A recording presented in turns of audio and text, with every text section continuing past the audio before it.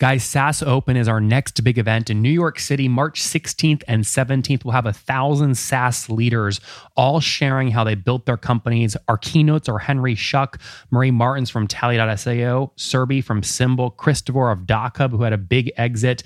Again, hundreds of speakers, 1,000 plus attendees, and we've got folks bringing their entire executive teams because we have stages for founders, heads of product, head of finance and BD, CMOs and CROs, and then a people and HR stage. It's going to be special. Prices are increasing every week, so you don't want to wait. Go to saasopen.com right now to see what the ticket price is and lock in your spot today. Again, that's saasopen.com, March 16th and 17th in New York City. Tickets are almost sold out. You are listening to Conversations with Nathan Latka, where I sit down and interview the top SaaS founders, like Eric Yuan from Zoom. If you'd like to subscribe, go to getlatka.com. We've published thousands of these interviews, and if you want to sort through them quickly by revenue or churn, CAC, valuation, or other metrics, the easiest way to do that is to go to getlatka.com and use our filtering tool. It's like a big Excel sheet for all of these podcast interviews. Check it out right now at getlatka.com. QuestionPro.com finished 2022 at a 30 million run rate, up from 20 million back in 2019. He's bought 5 companies and done this all organically and bootstrapped since launching in 2005. It's a tool that helps you learn from your employees, learn from your customers, all through smart surveys and engagement tools. Check it out at QuestionPro.com. Hey folks, my guest today is Vivek Bhaskaran. He is the CEO and founder of a company called QuestionPro, bootstrapped. He's done a lot of M&A. Last time we spoke, he broke $19 million in revenue, serving over 4,800 customers. He's now in warm and sunny San Francisco while I freeze down here in Austin. Vivek, are you ready to take us to the top? Yes, sir. Let's go for it. Second time. I love it. Second time. You're recording when you presented on stage at one of our last events where you talked about how you used WhatsApp to text basically another founder and ended up closing a deal with your one-page sort of LOI. Was a massive hit. Are you still today, even in a recession, looking at M&A opportunities or no? I'm doubling down. In fact, I have 3 deals in the pipeline right now. I think, from an M&A perspective, the kind of deals we do, there are still deals to be made, and we're active. So guys, QuestionPro helps you run surveys to do research, understand your customer's experience, and also get feedback from your employees to manage employee engagement. Vivek, with that context, how are you thinking about M&A? Do you go buy in adjacent product categories? Do you double down on the current niches you're in? How are you thinking about it? So we double down on the current niches we're in. So like you said, you correctly, accurately pointed out, there are 3 different buyers. I look at from the enterprise perspective, there are 3 buyers. Number 1 is consumer insights and market research. Somebody in a company doing research. They typically fall under marketing. Second buyer is customer experience. So people are trying to figure out NPS, somebody's in charge of figuring out what's going on with the existing customers. How can we prevent churn? How can we upsell them? And the third component is HR, obviously, employee surveys, really. So any product or services that sells to each of these buyers, we are interested in. We are trying to kind of build it out. So my model has been, look at a buyer, put the buyer in the center of our kind of sphere, and say everything that he spends on or he or she spends on, we want to have those tools and services around that. So that's the kind of general pattern that I followed. So, for example, in fact, Valerie from Sweet CX, she was on your show a couple of years ago, or maybe a year and a half ago, really. So she built a journey mapping platform for the CX buyer, if you think about it. So we do the surveys for the CX buyer. She built the journey mapping platform for the CX buyer. So we kind of combined forces and we acquired them actually last year. So we acquired. Bro, where's my 1% fee? Come on, man. The 1% is the hourly, the time that actually, you know what? The poker money. Since you kill me on poker every time I spend $1,000 with you on poker. So the poker money is your 1%. I love that. Well, congrats on getting that deal done. How's it going? A lot of people say you buy a company and it's so hard to actually merge 2 companies. How many companies have you bought since you founded the company in 2005? And how is the CX integration going with Valerie? Yeah. So when people say it's hard, it is hard. It's not an easy thing. There's cultural issues, the tech issues there are cultural issues, tech issues, and then obviously business. The business issues are the easiest one, right? Look, we want to cross sell, blah, blah, blah. So that's pretty straightforward. Cultural is the hardest one. Tech is kind of in the middle, realistically, right? So, and from a, with Valerie, and obviously Valerie and I hit it off, but there are a lot of, it's not just Valerie. She's got a bunch of people. They don't, usually you have at least 20% attrition, I would argue. Anytime you do a deal, 20% of the people in the selling company will just leave no matter what you do, really, because they're like, it's a good kind of like, break point, if you will. The way I look at it, it's a break point, right? So look, if you're working for a company that got sold, you'll be like, let's take a break. Okay, let's see what's going on. And then once you start looking, you're going to find something. Quite frankly, you're going to leave. So I think we are so in my kind of experience, the first time it was kind of a shock. Like, look, we lost a bunch of people, but the next time, and the third time, they're like, look, I'm expecting 20 to 30% attrition by definition. And how many have you done? So how many acquisitions have you done since 2005? We've done like 5, 6 or 5 or 7. Yeah, between 5 and 7. Honestly, the first ones were pretty small. They were only asset deals. And later on, as we got better at it, now we kind of like, we still do asset deals, but we kind of like are looking for more asset plus, asset as in tech plus customers plus, the standard operation. We want customers, we want people from from an HR perspective, and obviously some tech from a software perspective. And the other thing that I want to kind of like, my lesson learned, I would argue, is from a tech integration perspective. The first time I did it, I did not rewrite the platform. We rewrite their code base, and that's in fact in long term a huge mistake, right? So because now you have multiple code bases, and my team doesn't want to work on that, and there's all this cultural issues start coming into play. So what I've started to do now is like, we model the acquisition such that we are going to rewrite the code base.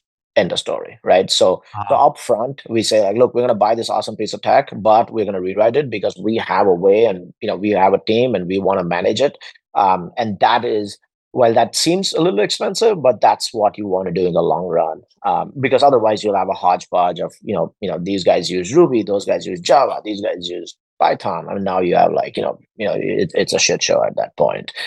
So if you're not ready to rewrite the tech, I would say like, then you are in for a lot of pain in terms of, if you're just going to buy to unload the company, then I obviously don't care. But if you're going to stick around with it for 3 to 5 years, then, then you can even model the cost of the rewrite into the acquisition price realistically, right? Like, okay, like post deal, it's going to take us a year and a half to rewrite your tech, and here's how it is going to cost.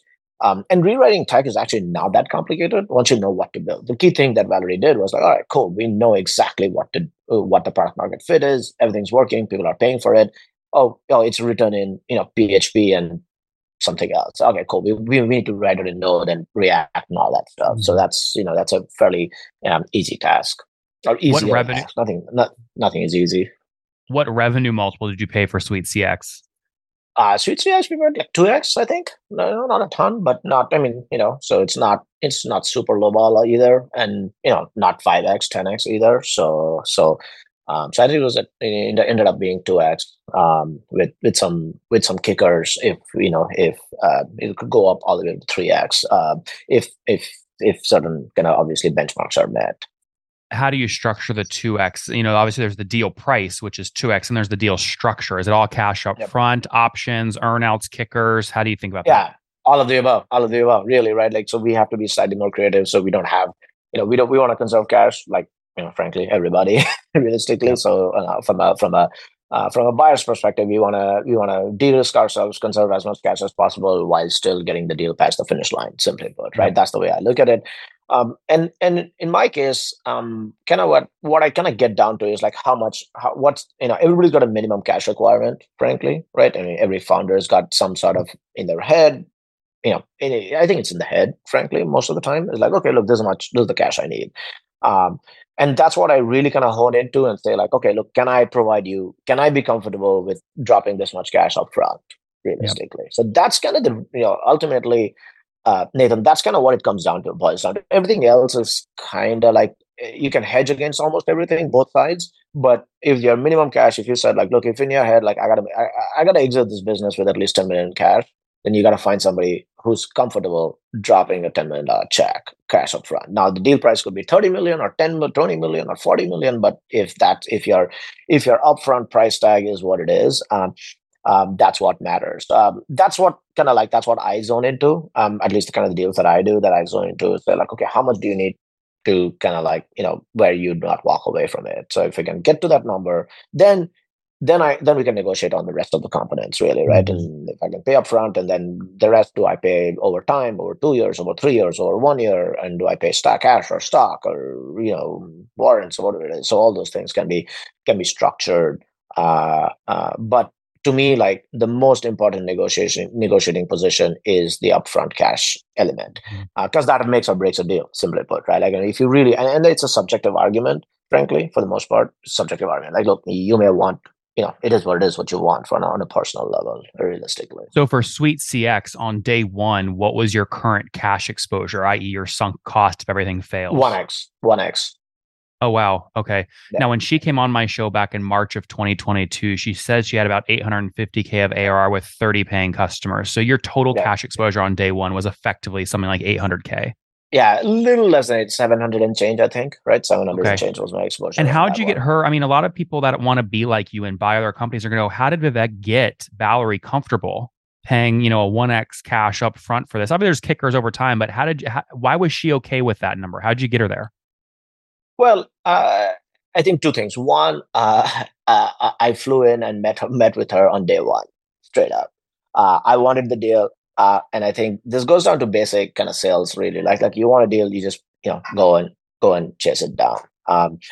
Even though obviously we were the acquiring company, it's not beyond me to just pick up, go catch a flight to Charlotte, North Carolina, and sit down with her and spend a day with her, saying, "Hey, look, I really want to do this deal.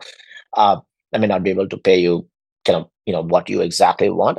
Obviously she wants more than 1x cash upfront, realistically, right? So I may not be able to, but here's how we are. Here's how the combined company. Here are the things that we bring to the table that you don't have. You don't have a go-to-market function. It's pretty weak. Let's assume that we have a much stronger go-to-market function.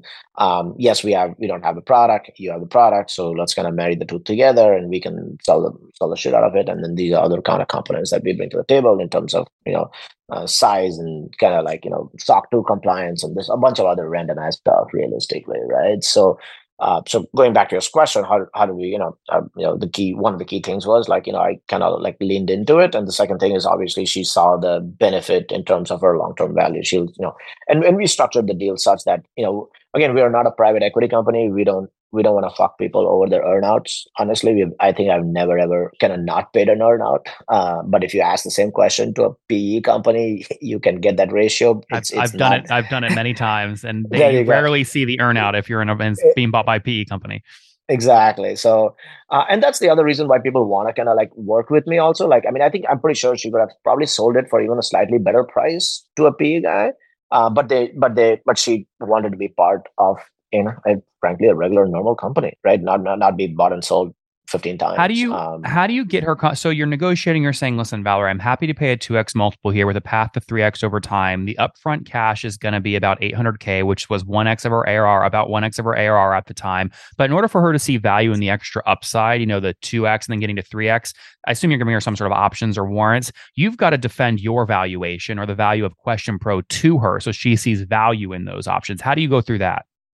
I mean, the good news for me is, like, there's like enough public conversations that have happened in my business. I mean, look, there's Qualtrics, there's Medallia, there's SurveyMonkey, there's a whole bunch of really large players, realistically, right? So they have some sort of a benchmark, right? Right. Agreed that we are not publicly valued in any particular way, shape, or form, but we are big enough right now. We're doing $30 million in revenue, so it's not like 30 million is what you finished last year with, or that's your current runway? Yeah, Oh, last wow. year. So we finished 2022 with $30 million. So it's not like we're a small. And what do you think entity. you'll finish this year with? Well, the target is 40. So let's see. Okay. And that's going to be organic, or does that include some M&A in there? No, organic. Yeah. I mean, the M&As Okay. are going to be small here, like not like 5 million M&A. Maybe we do one or two deals of like maybe $1 million here and there, but not necessarily like 90%. My expectation is at least 80% of that is going to be organic, maybe 20%, M&A, but maybe 80-20 is kind of the benchmark that I would put. So how did you defend that? Like you're buying, when did you close the deal with her, Suite CX? Late last year, Okay. like October of last year. It took a long time. I'll be honest, it took a long time because she had to get super comfortable with me over a period of time. It was probably the longest kind of How time long I've spent. since first conversation to close? Almost 6 to 8 months, dude. Right? And usually Wow. I've never spent this much time. Most of my, at least personally, but I mean, it was obviously like every deal. It almost fell apart till obviously we kind of pulled through, and both of us kind of pulled through towards the end because everybody gets a bunch of Why is it business. worth your time? I mean, you're rewriting the whole code base. She only has 1 million in revenue and 30 paying customers. It takes 6 months of your time. Why is it worth it? Because she's got an expertise in that particular market that we just don't have. Straight up, I mean, I'll tell you, like she can sell journey mapping better than anybody I've ever seen in my entire life, right? So yes, it's a pretty small number, but it's an important kind of element in the ecosystem, right? So if you don't have journey mapping, if you think about the CX ecosystem, large companies start the conversation off with journey mapping. They don't start off with saying, hey, let's do an NPS program together. They start off with, let's understand the journey of the customer, then find the touch points, and then find the kind of different elements that we need to measure. So from my perspective, that was an important element in that customer buying journey, right? So if we can get that earlier, we can get the latter part. So that was a That makes thesis, and sense. that's why I spent. If it was just another survey company with doing the same thing, then obviously it's not. It's just revenue acquisition, so it's Yeah. kind of like But so a right different kind around of a deal. close date, though, if this was late last year, you must have been doing something around like 27, 28 million run rate. What did you value? Yeah, based off public comments, like what do you value the business at as of close date, like October last year? So we kind of have an internal kind of like benchmark of a 5x, simply put, Okay. right? It's not 10, it's not 3 either, realistically. That's the way we kind of like think about ourselves. So that'd be about And so 140 million valuation end of last year is what 100 you and think you were. yeah, 100, a little south of that, like 120 would probably what I would put it at and say like, look, 20, 24-ish, 25-ish, in that range in terms of, revenue to So then let ARR me and then let me things ask like you a question because Thoma Bravo got very aggressive in this space in October as well. They spent 800 million previously on a majority stake in UserZoom. They spent another Yep. 1.3 billion buying Yep. Alfonso's company, which he's been on the show many times for 1.3 billion. Their revenue is not that much higher than Alfonso's at like 75 in ARR, right? So your call, what is that like a third of his? Did Thoma Yep. Bravo ask you? Did they put a deal in front of you? No, no. I think we are kind of below the radar, I would argue. So we're still kind of under the radar. We've not raised money, so kind of like so nobody's shopping us around at any aggressive kind of way.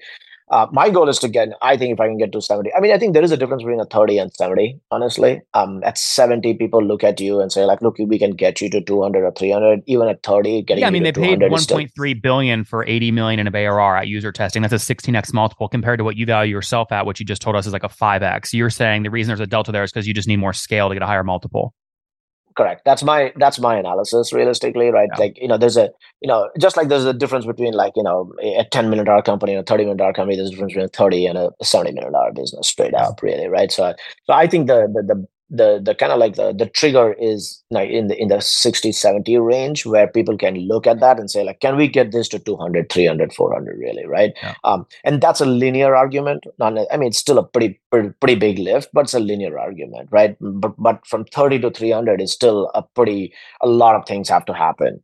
Yeah. So which is what I'm kind of working on right now. Like if I can get to 70, then I think we can get, a 10, we can get in the double digit multiple range fairly I would just easily at love to that see you point. go on a buying spree during a recession. You're in such a healthy position. I just feel like you could go up to like 50, 60 million this year in revenue if you can find the right companies to buy. And by the way, your buddy Nathan's got a little debt fund where if you need to fund those employees, Yes, sir. we Plug can, that we, shit in, brother. we, Plug that we shit. can make that happen. Yeah, yeah, yeah. That's awesome, though. Congrats, Vivek. This is a really impressive story. Look, we've only focused on economics and M&A. I want to give you a chance to promote the platform here briefly because I know a lot of our listeners will enjoy it. If people want to test the platform, where can they find you? Actually, you know what? I have a better deal for you. I'm launching a startup program where like if you're a startup, it's fucking free, dude. That's it. I don't even want to, it's What's the just like link? every other. Questionpro/startups, questionpro.com/startups, really, right? And I'll send you a link also. But like, yeah, I mean, just apply for it and it's $10,000 software we give you for free. It's not no bullshit. It's not like 2 months, 3 months. It's the whole year, and it's the full blown software. It's not like a shitty version of our software either. So it's like That's we don't amazing. care. And guys, his So eligibility requirements for that is the startup has to be less than 36 months old. You have to have 10 million under that raised, and you have to be yeah. incorporated with a domain name.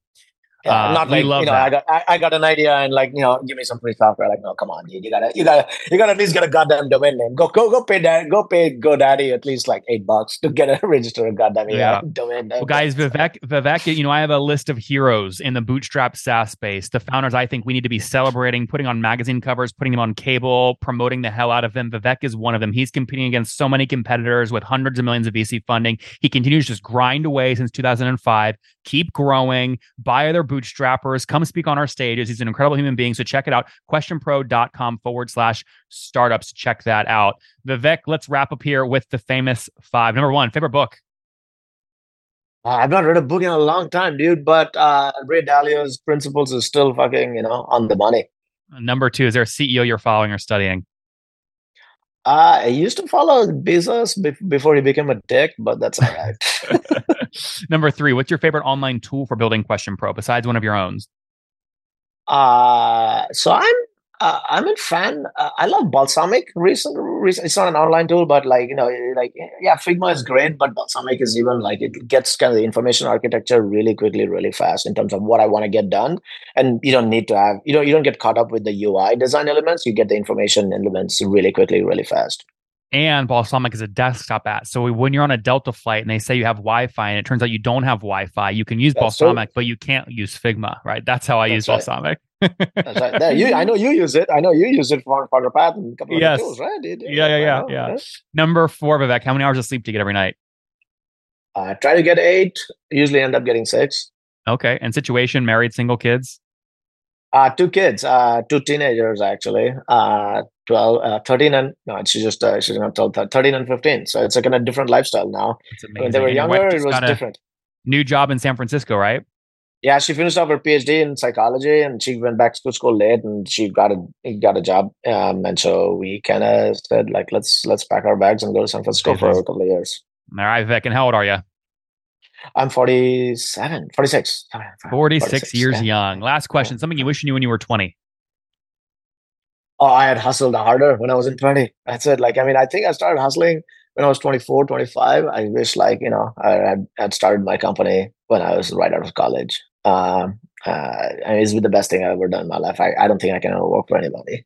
So, Guys, questionpro.com finished 2022 at a 30 million run rate, up from 20 million back in 2019. He's bought 5 companies and done this all organically in Bootstrap since launching in 2005. It's a tool that helps you learn from your employees, learn from your customers, all through smart surveys and engagement tools. Check it out at questionpro.com. Vivek, thanks for taking us to the top. all right. Cheers, man. See ya.